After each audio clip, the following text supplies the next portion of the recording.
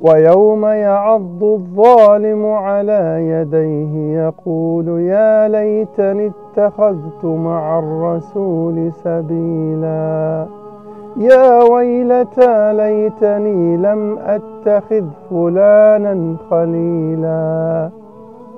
Allahu Akbar. In these ayat, subhanallah, Allah subhanahu wa ta'ala is talking about friendship. Here I am with a friend of mine in the car, and our main concern is to send messages to our beloved community and to humanity at large.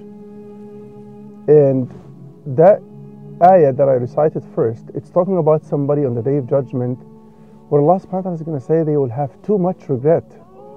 And He's using the analogy, He's going to bite, on His two hands, like basically, like this is an Arabic simile, which means like He's going to have too much feelings of remorse and regret.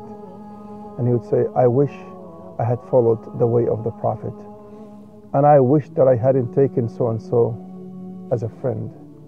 Why? Because Allah subhanahu wa ta'ala told us in the Quran, الأخلاء يومئذ بعضهم لبعض عدو. Those who are the most intimate and closest friends in this dunya, they will be enemies to one another. إلا المتقين, except those who were conscious of Allah and they used to remind each other to do good and stay away from wrong.